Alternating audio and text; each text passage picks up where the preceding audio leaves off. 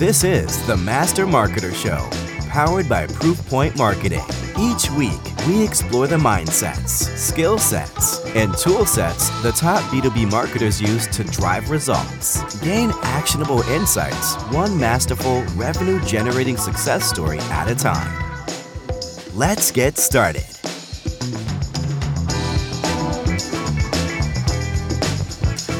What's up, everybody? Welcome to the Master Marketer Show. I've got Adam Beck here with me. Adam is the Director of Marketing of Continuous Part Solutions. Adam, good to see you. Good to see you too. Thanks for having me. Yeah, so to frame up the topic here, we're going to be talking about events, in-person events. And, you know, as we're getting out of COVID, if you will, and events are back in full force, you know, you're seeing everybody post their photos from Inbound and from SaaStr and, you know, other events. There are a lot of, you know, and a lot of companies are starting to do their own events too. And it's a huge effort. A lot of people see it and they want to do it, but they either A, don't think they can, or they're scared to do it because it's expensive and a big effort.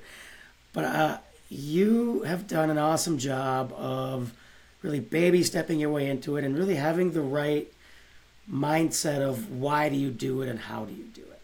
And that's what I love to talk about. So from what I know in our past conversations, you started the Industrial Marketing Summit back in 2019.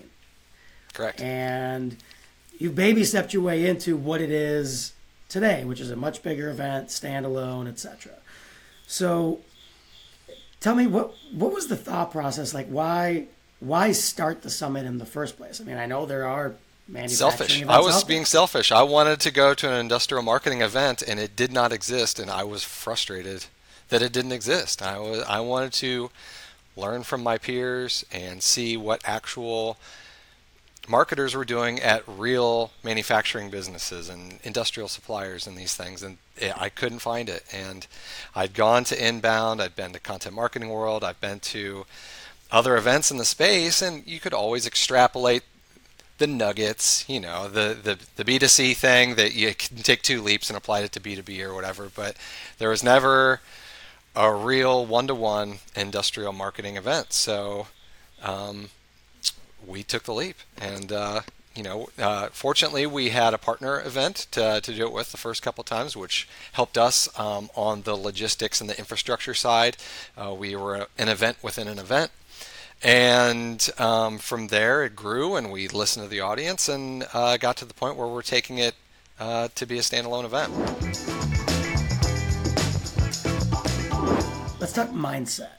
And how should, like, let's say, you know, take your situation. I mean, you were a small team, right? It was maybe 2 or 3 people, right? Yeah.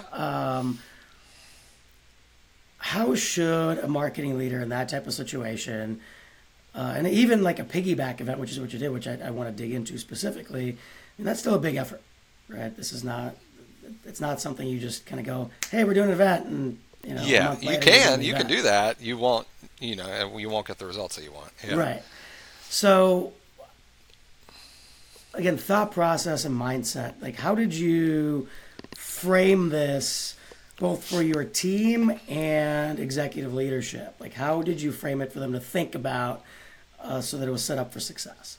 Yeah, a lot of it is, it seems like, overnight, we said in 2018 we're going to have an event in 2019, and we just did an event. But there was 7 or 8 years of our marketing process evolving to there. So we were really, a lot of our content is built on customer stories, and that started as an evolution from things that are simple as just like a customer interview and publishing it into a press release announcement kind of a thing, to videos, to on-site videos, and then to giving these marketers that we work with a platform. And so it wasn't just like jumping in ice cold to the deep end. We were really, it was just, we were stacking these blocks of industrial marketing stories to the point where, all right, the next thing here is to have an in-person event. So what I like about the thought process on that is you're not thinking about this as a tactic. You're thinking about this, how is this an extension or a distribution channel for an existing strategy that we already have? Yeah. Yeah. It was, it's twofold. So, the part of the strategy is we work with all these industrial manufacturers, and we're always trying to help them see new ways to promote their products on a consultative way. We're not always, it's not got nothing to do with us selling them a thing at a certain point. It's us trying to help them level up, and by helping them connect with each other and helping them learn from each other and see the best of the best how they do it, everybody does a better job, and it makes our jobs easier at the end of the day, and everybody wins. And the other, I mean, what I'm hearing from you there is this is not about Caditas or any of the other sponsors, which I'm sure you have, for the event. Yep. It's about the customer, and it's about the attendee. Exactly. So how do you? Oh, go ahead. Go ahead. No, go ahead. What I was going to ask you is like, how do you again frame that up as the value internally? Like, how do you help your team and executive leadership sort of see that as a good thing versus like, hey, we're going to plaster our logo all over the place and that's going to benefit us and we're going to talk about ourselves and whatever? Because I think you and I probably they see it like through the goodwill generated. The amount of goodwill generated from doing a good thing, and we could write 100 articles or 100 videos that's like us, two thumbs at ourselves, how fantastic we are, our solutions are, and it'll get about this much traction. When they can see the smaller volume of content, but the larger acceptance and people buying into it and really enjoying and sharing and believing in it, it's just it's the snowballs rolling down the hill, and it's just another way to build onto it. Tell me, like, why an event, right? So what you told me is it was an evolution of our marketing strategy. It's all about telling customer stories. Why an event? Why not why not just do a focus on a customer advisory board? Maybe you already have one of those. Or why not more podcasts? I know you guys were running a podcast as well. Why not do more of those, or live event, virtual events or things like that? Why an in-person event?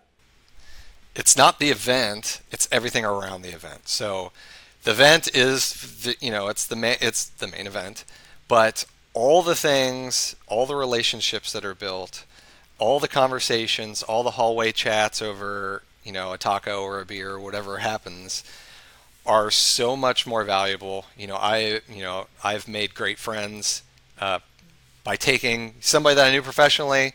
You hang out for a couple times at an event and you find out, oh shoot, now we have this in common, or oh, you were in bands too back in the day, or whatever the thing is, and then it's just, there's so much more.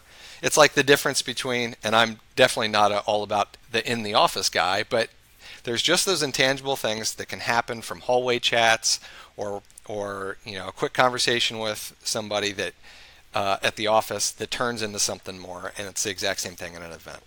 Yeah, I mean, you're definitely speaking my language, kind of with that relationship first mindset. How important is that? Like you mentioned, I hear this a lot from people talking about, whether it be being active on LinkedIn or going to events and things like that, and talking about, I was able to make friends from these professional acquaintances, let's just say. How important is that to the business? It's hard to put a number on it at the end of the day. I think there's twofold. I mean, there's friends that are in our orbit and that are at LinkedIn, the LinkedIn parallel or whatever, people that help magnify our message and we help magnify their message. But there's also, we are a digital business and we have sold a digital tool for 20 years. And we have customers that we've never sat in the same room with before because we've never had to. They're on the other side of the country. We do regular web meetings and all those things. But taking it from digital to reality, there's something there that is intangible. Yeah, no, I completely agree. And I think it's those intangibles that are often the most important. And it's interesting. Actually, I don't know. I'm curious on your thoughts on this. I'm going a bit of a tangent, but Love we a call tangent.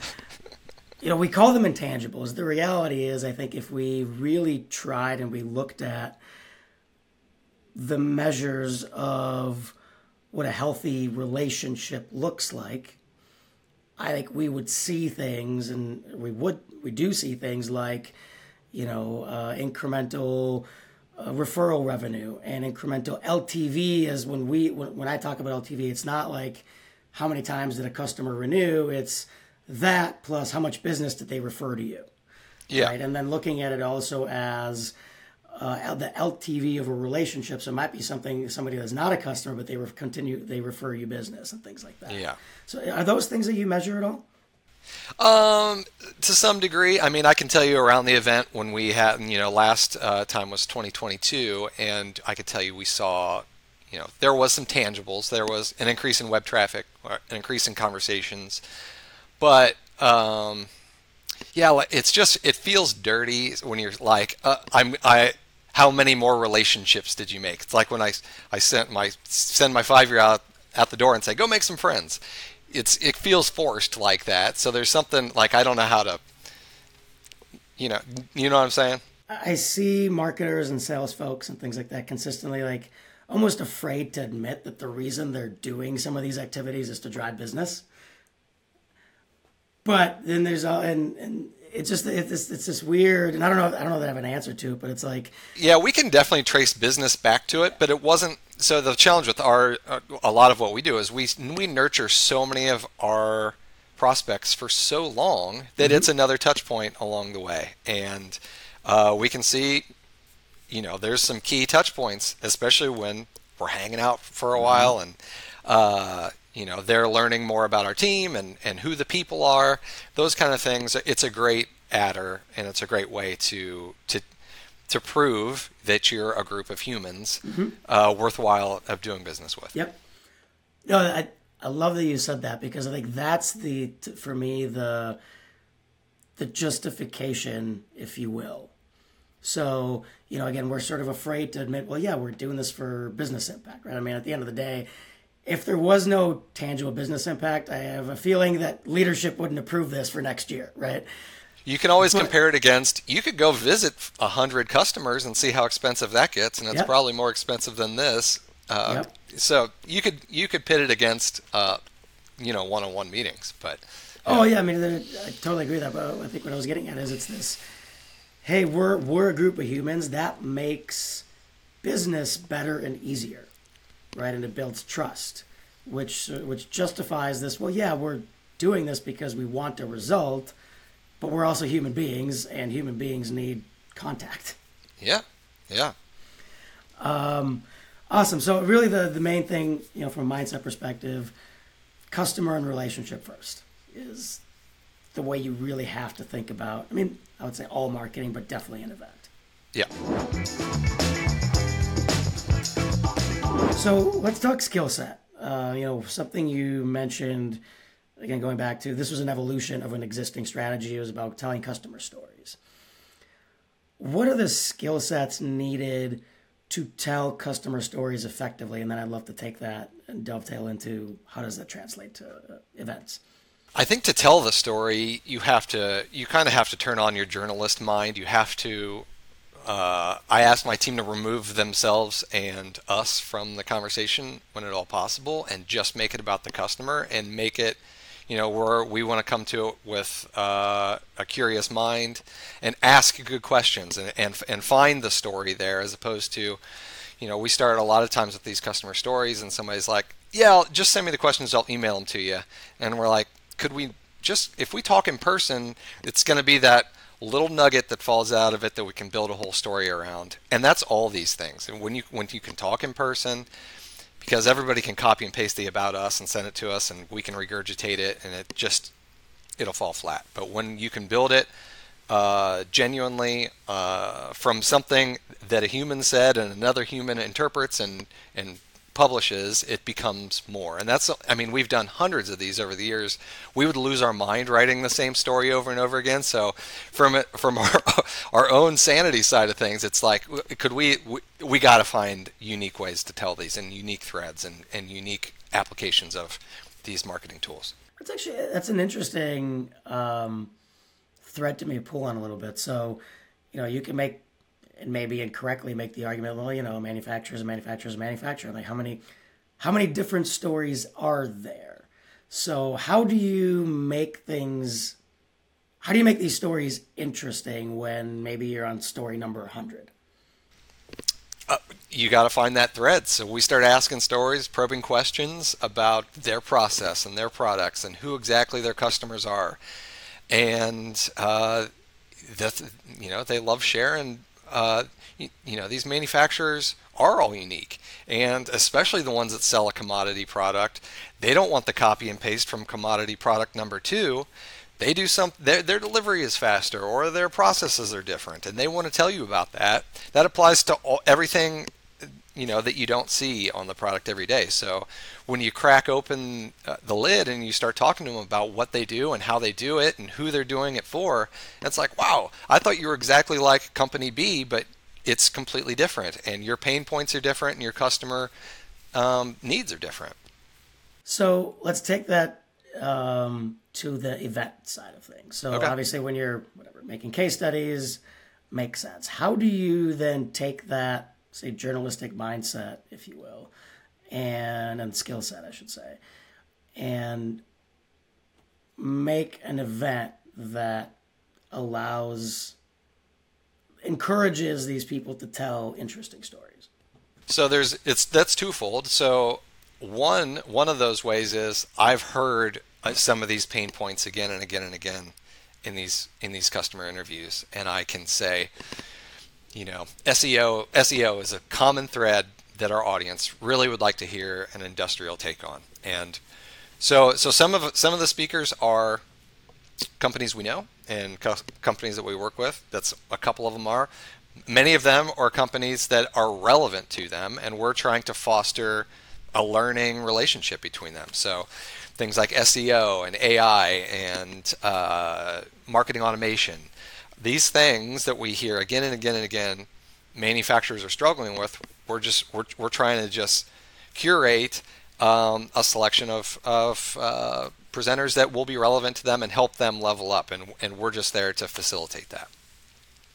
Are you doing anything to help the various presenters figure out their topic? Yeah, we definitely. That was one of the things I learned the first time, and I didn't do enough of that. We talked about the high line, what's your topic, the abstract, and I kind of let them all go. And a couple of them stepped on each other's toes a little bit and told the similar nuggets. So since then, we really dig in and we try to talk about, what are we going to talk about? What's the story, and how do we keep it in this lane that's both relevant but doesn't overlap? So we have 8 or 10 people speaking, and we don't hear 8 of the same thing. Well, there's no chance of that this time, but it's definitely something that we work with the speakers to make sure they're prepped, they're comfortable, and they're telling something that really means something to this audience. So, journalistic mindset to help people tell their stories. What other skill sets would you say are important to put on a good event? That's a tough one, because I think having a good team around you, delegating. This time we are partnering with the teams at Gorilla 76 and True Marketing, which is just a huge boost to us, especially because Wendy Covey at True is in Austin. That's where the event's going to be. She's boots on the ground, and she's fantastic with those kind of logistics. So I think having a great team around you, delegating, and then it's a little bit of just one of the things that came up last time, especially with our social media team, was we were getting sick of our own story on this one. It's like, okay, we're at 6 months of talking about this event. but just stay in the course, because we kept asking people, are you guys, it even came up and they're like, you guys are doing a great job. The right cadence, the right volume of talking about it, the right mix of content about it. But after you have about the 30th post about something on LinkedIn, you're like, oh my gosh, like one more of these. So stay in the course, believing in what you do, but also listening to feedback. If somebody's like, all right, it's a little bit much on this, you can dial it back. Two things I want to dive into. First is, you mentioned this time around you're partnering with 2 other organizations. Yep.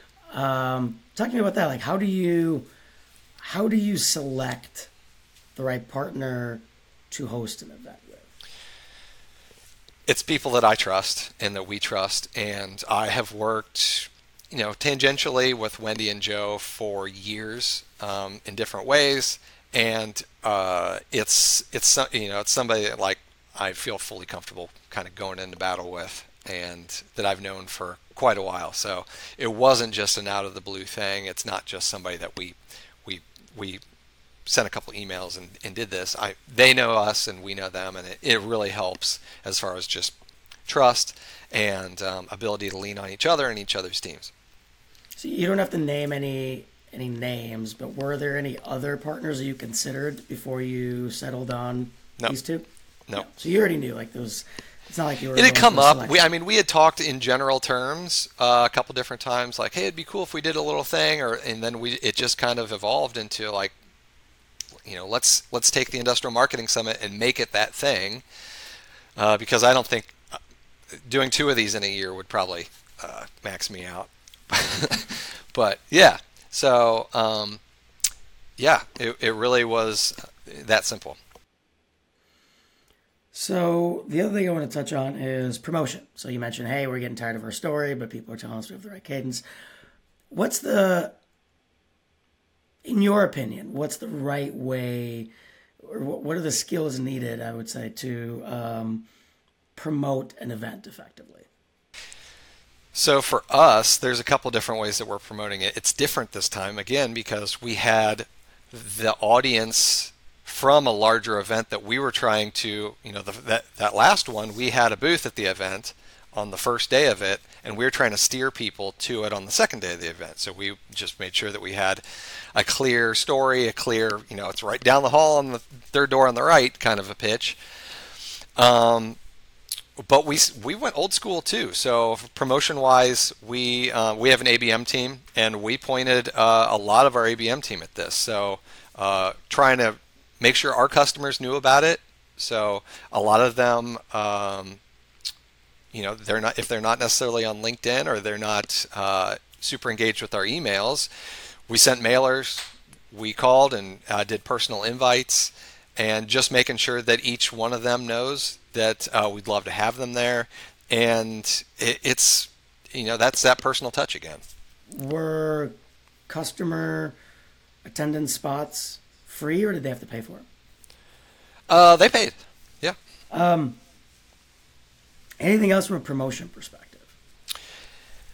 I mean, not really. We have done some. We did some LinkedIn ads and some, just the general type of industrial marketing promotions. But honestly, it's been kind of a self-propelling event.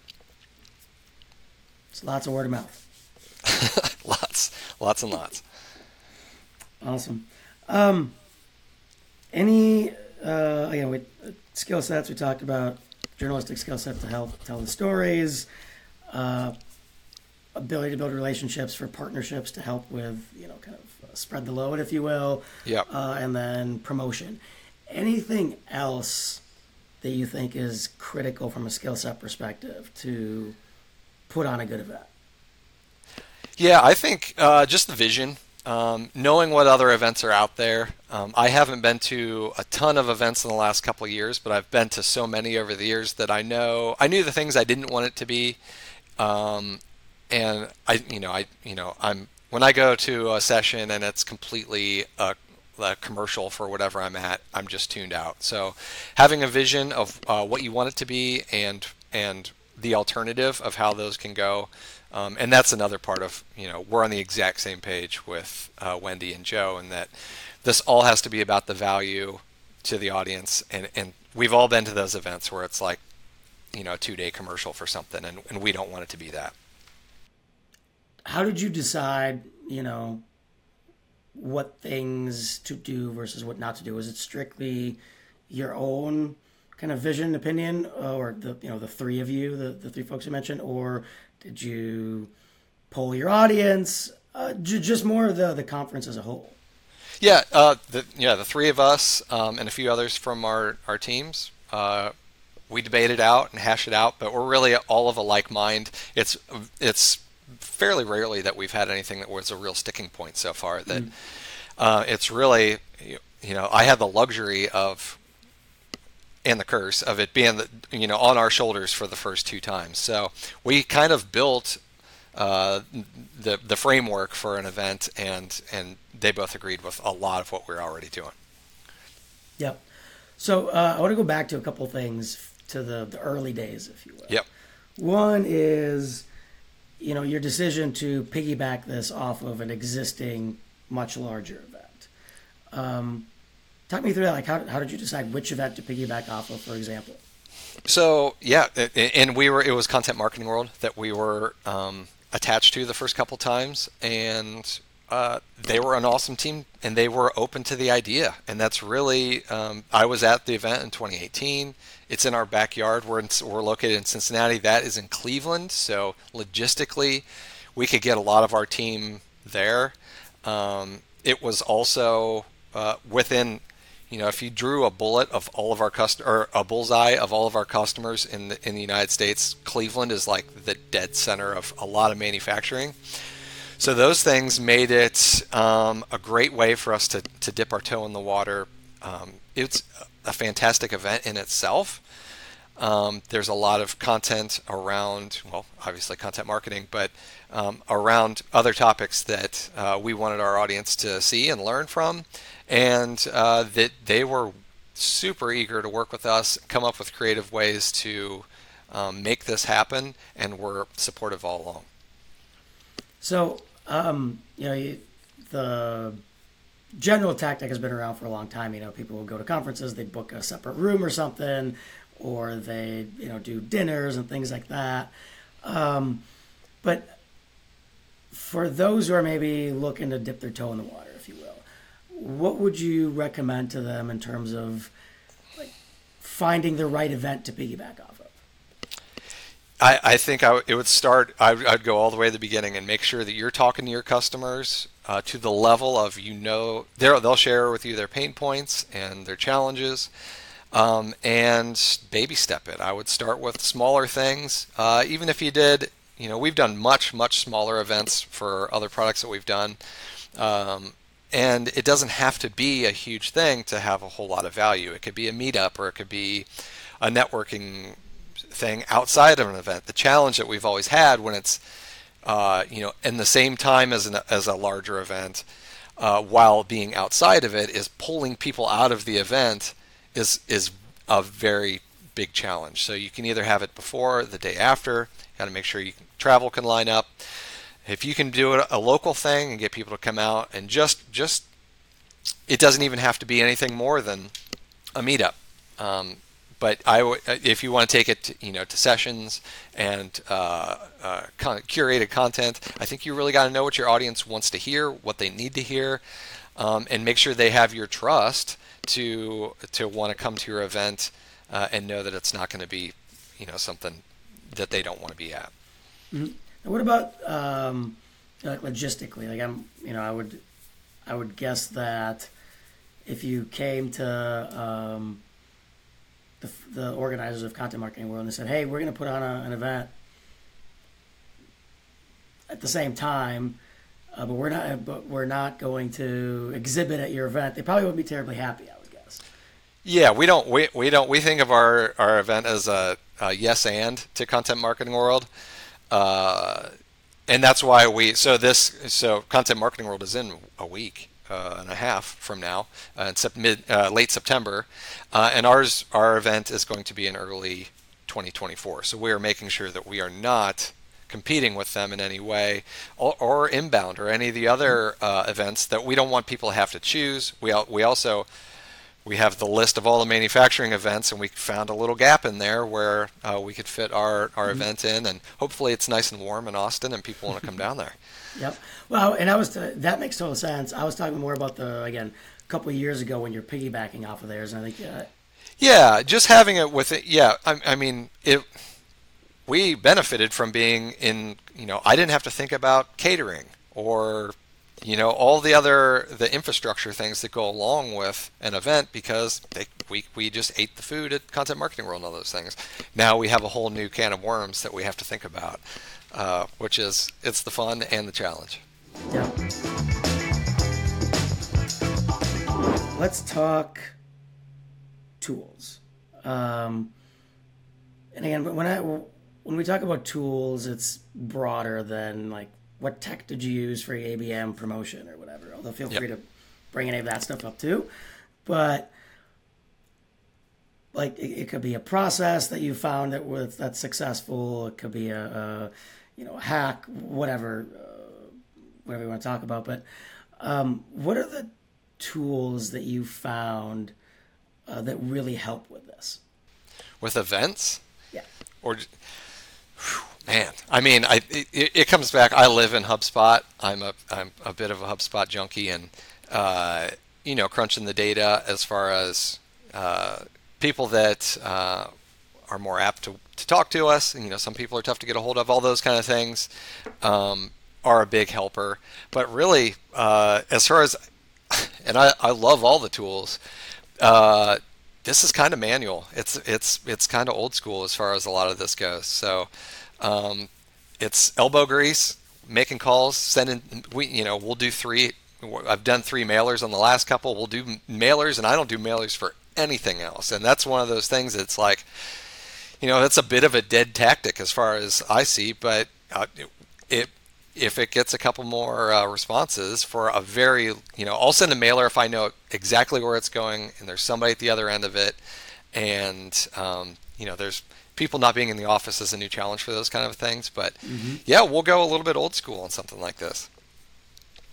So the fact that it's manual makes total sense. Like, are there any processes or, again, tips and tricks, if you will, that you found that helps that manual process go smoother, if you will? I don't know. I don't think a lot of it is, we have a couple good partners that we work with. There's fulfillment companies that make something like a mailer, a snap. And that saves everybody on the team from having to lick 1,000 stamps or whatever it would be. But process-wise, again, we use a lot of HubSpot for nurturing, tracking who we're interacting with, making sure that we have a fresh, clean list, making sure that we're not sending things out into the abyss. But again, this is some of the stuff is manual. I mean, we're doing LinkedIn marketing for this and other things too, so it's not entirely that kind of manual. Right. What are you using or how are you managing the speakers and presenters in terms of like, I know we talked about earlier, helping them flesh out their things. Like, is that all managed in HubSpot? Do you have a spreadsheet? What are you doing to do that? So we're each of us is working with about a third of the speakers, and we manage it generally in a shared spreadsheet, and we're just building out that content so we know there's no overlap, that everybody has sort of aligned topics. But I guess that's kind of manual too. Yep. What are the things that you're tracking in that spreadsheet? Just topic and speaker name, or? Yeah, speaker name, the company, kind of what the company's about, and then things like the agenda, topic, the abstract, some bullet points on where that story is going to go, just so that we again don't have too much overlap. So let's talk about the fun part, results. I know we talked about initially, like, hey, there's a lot of intangibles, but Again, I'm guessing if there was no business impact, this would not be happening. So, what can you share about business impact? Yeah, like I alluded to before, the months leading up to the last two events were our highest traffic months all time on our website, which for us, that's always a leading indicator of things to follow. So it's, from a brand perspective, from an awareness perspective, it was a big driver. And then downstream from that, on the other end of it, we heard from so many of our customers that, the direct one-to-one anecdotal feedback. I had a great time. Thanks for having us. Looking forward to the next one. They're all lined up, ready to sign up for this year's, and that's what we want to hear. We want to hear that they had a good time, that they were at the event, and we definitely had more than a few deals that came out of it, or that downstream, relationships were built, and that's always a good thing. Awesome. Anything else that, if you're a first-time event organizer, anything else that we didn't talk about that you think is important to call out? I mean, I would find, there are companies that can do all of this for you. It's very expensive. So if you want to offload almost all of the work, you can do that. It's just a challenge. If your event isn't big enough to pay for that bill at the end of the day, it's tough to justify. So I'd say baby steps and prove it out, test, analyze, and start over again.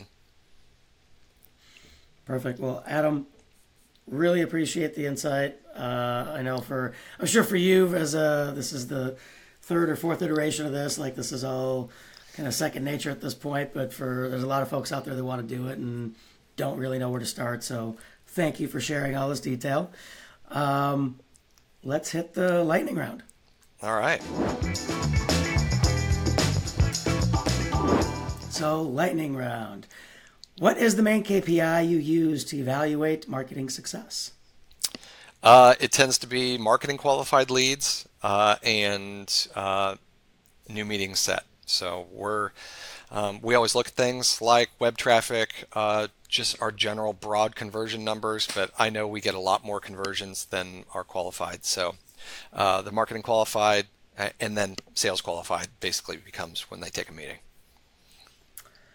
What is something new you're looking forward to testing out this year? Now, I'll qualify this. This could be completely outside of events, or maybe something new you're looking forward to testing out in your upcoming event. Outside of the event space, I need to finally start getting on the whole AI train. I got to start. I've tested it a few times, haven't been super impressed, but every time I go back to it, it seems to get better and better. I think using it strategically and using it sparingly is kind of the key as far as I've seen so far.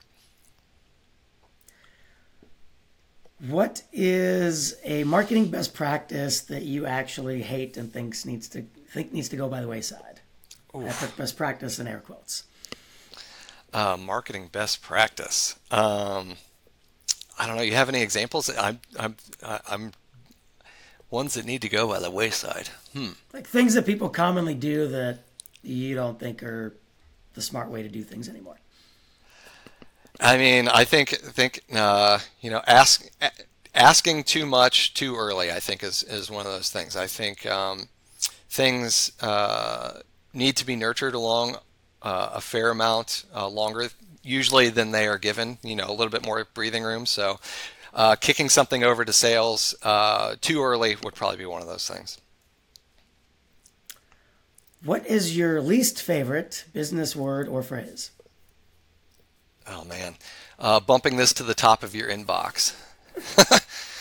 And I've even done it a few times. I'm like, ugh, gosh, I'm that guy now. Because sometimes you need to, but like when it's somebody that's just blowing you up and you get it like 3 times in a week, and I'm like, all right, it wasn't accidental the first 2 times I didn't respond. Yeah. Yeah. I think there's definitely a difference between doing that internally to whatever your boss or somebody, a colleague or something, where you think they might have missed it, versus the cold outbound that's like bumping this up in case you missed it. Like, nope, didn't miss it. Yeah. What is your favorite business or marketing book?